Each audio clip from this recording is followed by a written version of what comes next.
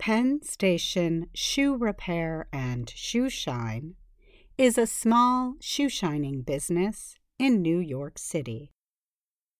On a recent weekday, customers sat down at the shoe shine business and pulled out newspapers and phones to read while their shoes got shined.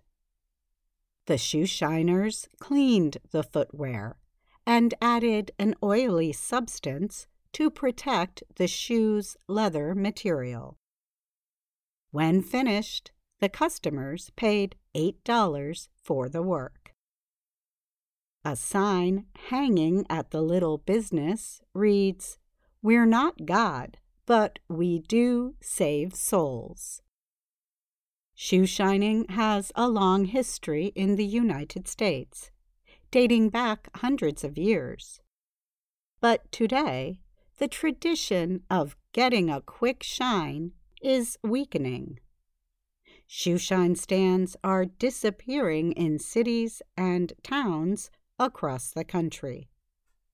The COVID-19 pandemic intensified the business decline.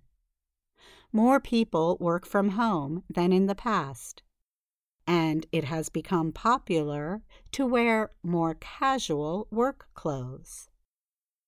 All this means fewer customers for shoe shining businesses. Nissen Kaimov owns the Penn Station stand. He said his stand would shine 80 to 100 shoes each workday before the pandemic.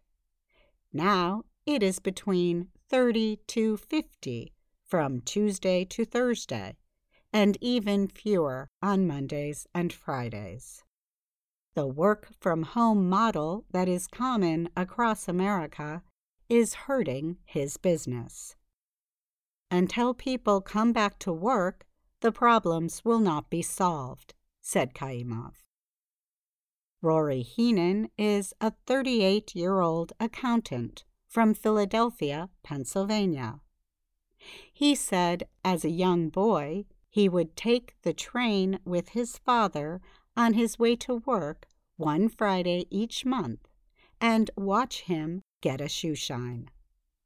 "I would just sit here as a little guy, observing," he said. "And here I am, 30 years later, doing the same thing. So it's certainly something that's passed down over time." Across town, Jairo Cardenas is also feeling the losses. Business at Alpha Shoes Repair Corporation is down 75% from before the pandemic. His business used to shine 60 or 70 shoes a day. Now, on a good day, he shines shoes for 10 to 15 customers.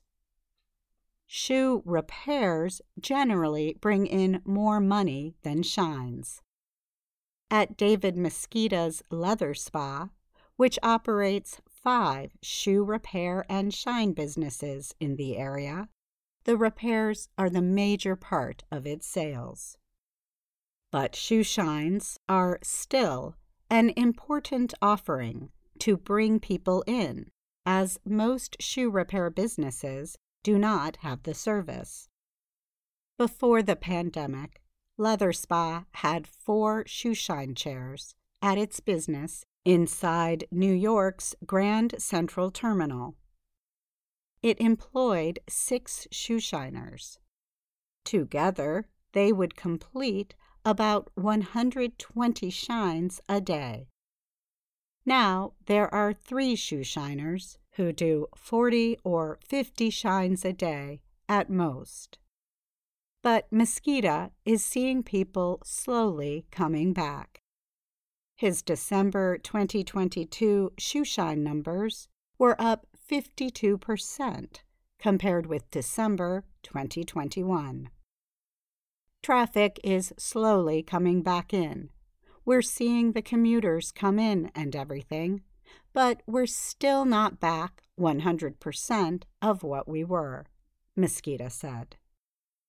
He added that shoe shining is not something that will ever fully go away. People like to treat themselves, he said, whether it's once a week or twice a week or, once every 2 weeks.